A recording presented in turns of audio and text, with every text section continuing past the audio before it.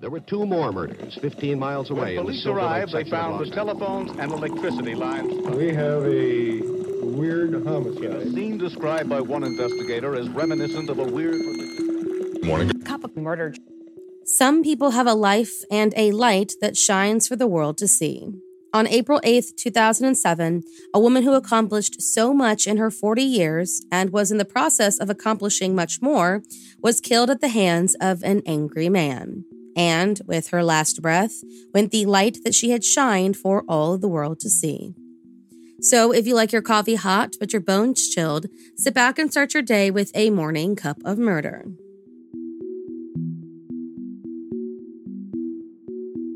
Julia Campbell, the daughter of a U.S. Marine Lieutenant Colonel William Campbell Jr. and Linda Martin Campbell, born on January 25, 1967, graduated with an English degree from James Madison University and began her journalism career with a Virginia newspaper called The Connection.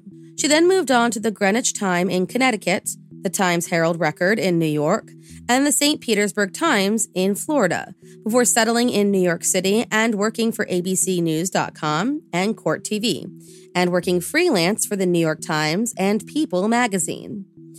She was even arrested at the Notorious B.I.G.'s funeral while working for the Times and covered Typhoon Durian from the Philippines. She had an incredible career and in 2005 completely switched gears and became a Peace Corps volunteer in the same place she watched get devastated by that typhoon.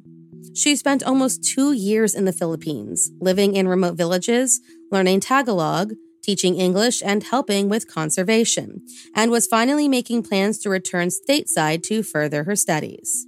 That was until April 8, 2007, when she disappeared from her camp only to be found 10 days later, buried in a shallow grave. According to the reports, Julia, just 40 years old, was declared missing on the 8th after she went on a sightseeing tour in Banao by herself and never returned. After days of searching, Philippine soldiers noticed a foot sticking out of a mound of fresh dirt in a creek near a remote village. When they moved the soil around, they found the body of Julia Campbell. When her autopsy was complete, it was determined that Julia's cause of death was blunt force trauma to her head, and bruises on her arms showed that she did not go down without a fight. Police later recovered a blood-stained pole that was used to pound rice and believed that this was probably the murder weapon. Her remains were immediately turned over to the Peace Corps after the 6-hour autopsy. And while police went searching for the man-turned-suspect who lived in the residence near where the pole was found, Julia's body was returned to the United States. The potential suspect's name was Juan Duntugan, and he was the 24-year-old husband of the woman who sold Julia a Coke before she proceeded on her hike, a man who was nowhere to be found. According to his wife, Juan was not in the area when Julia disappeared.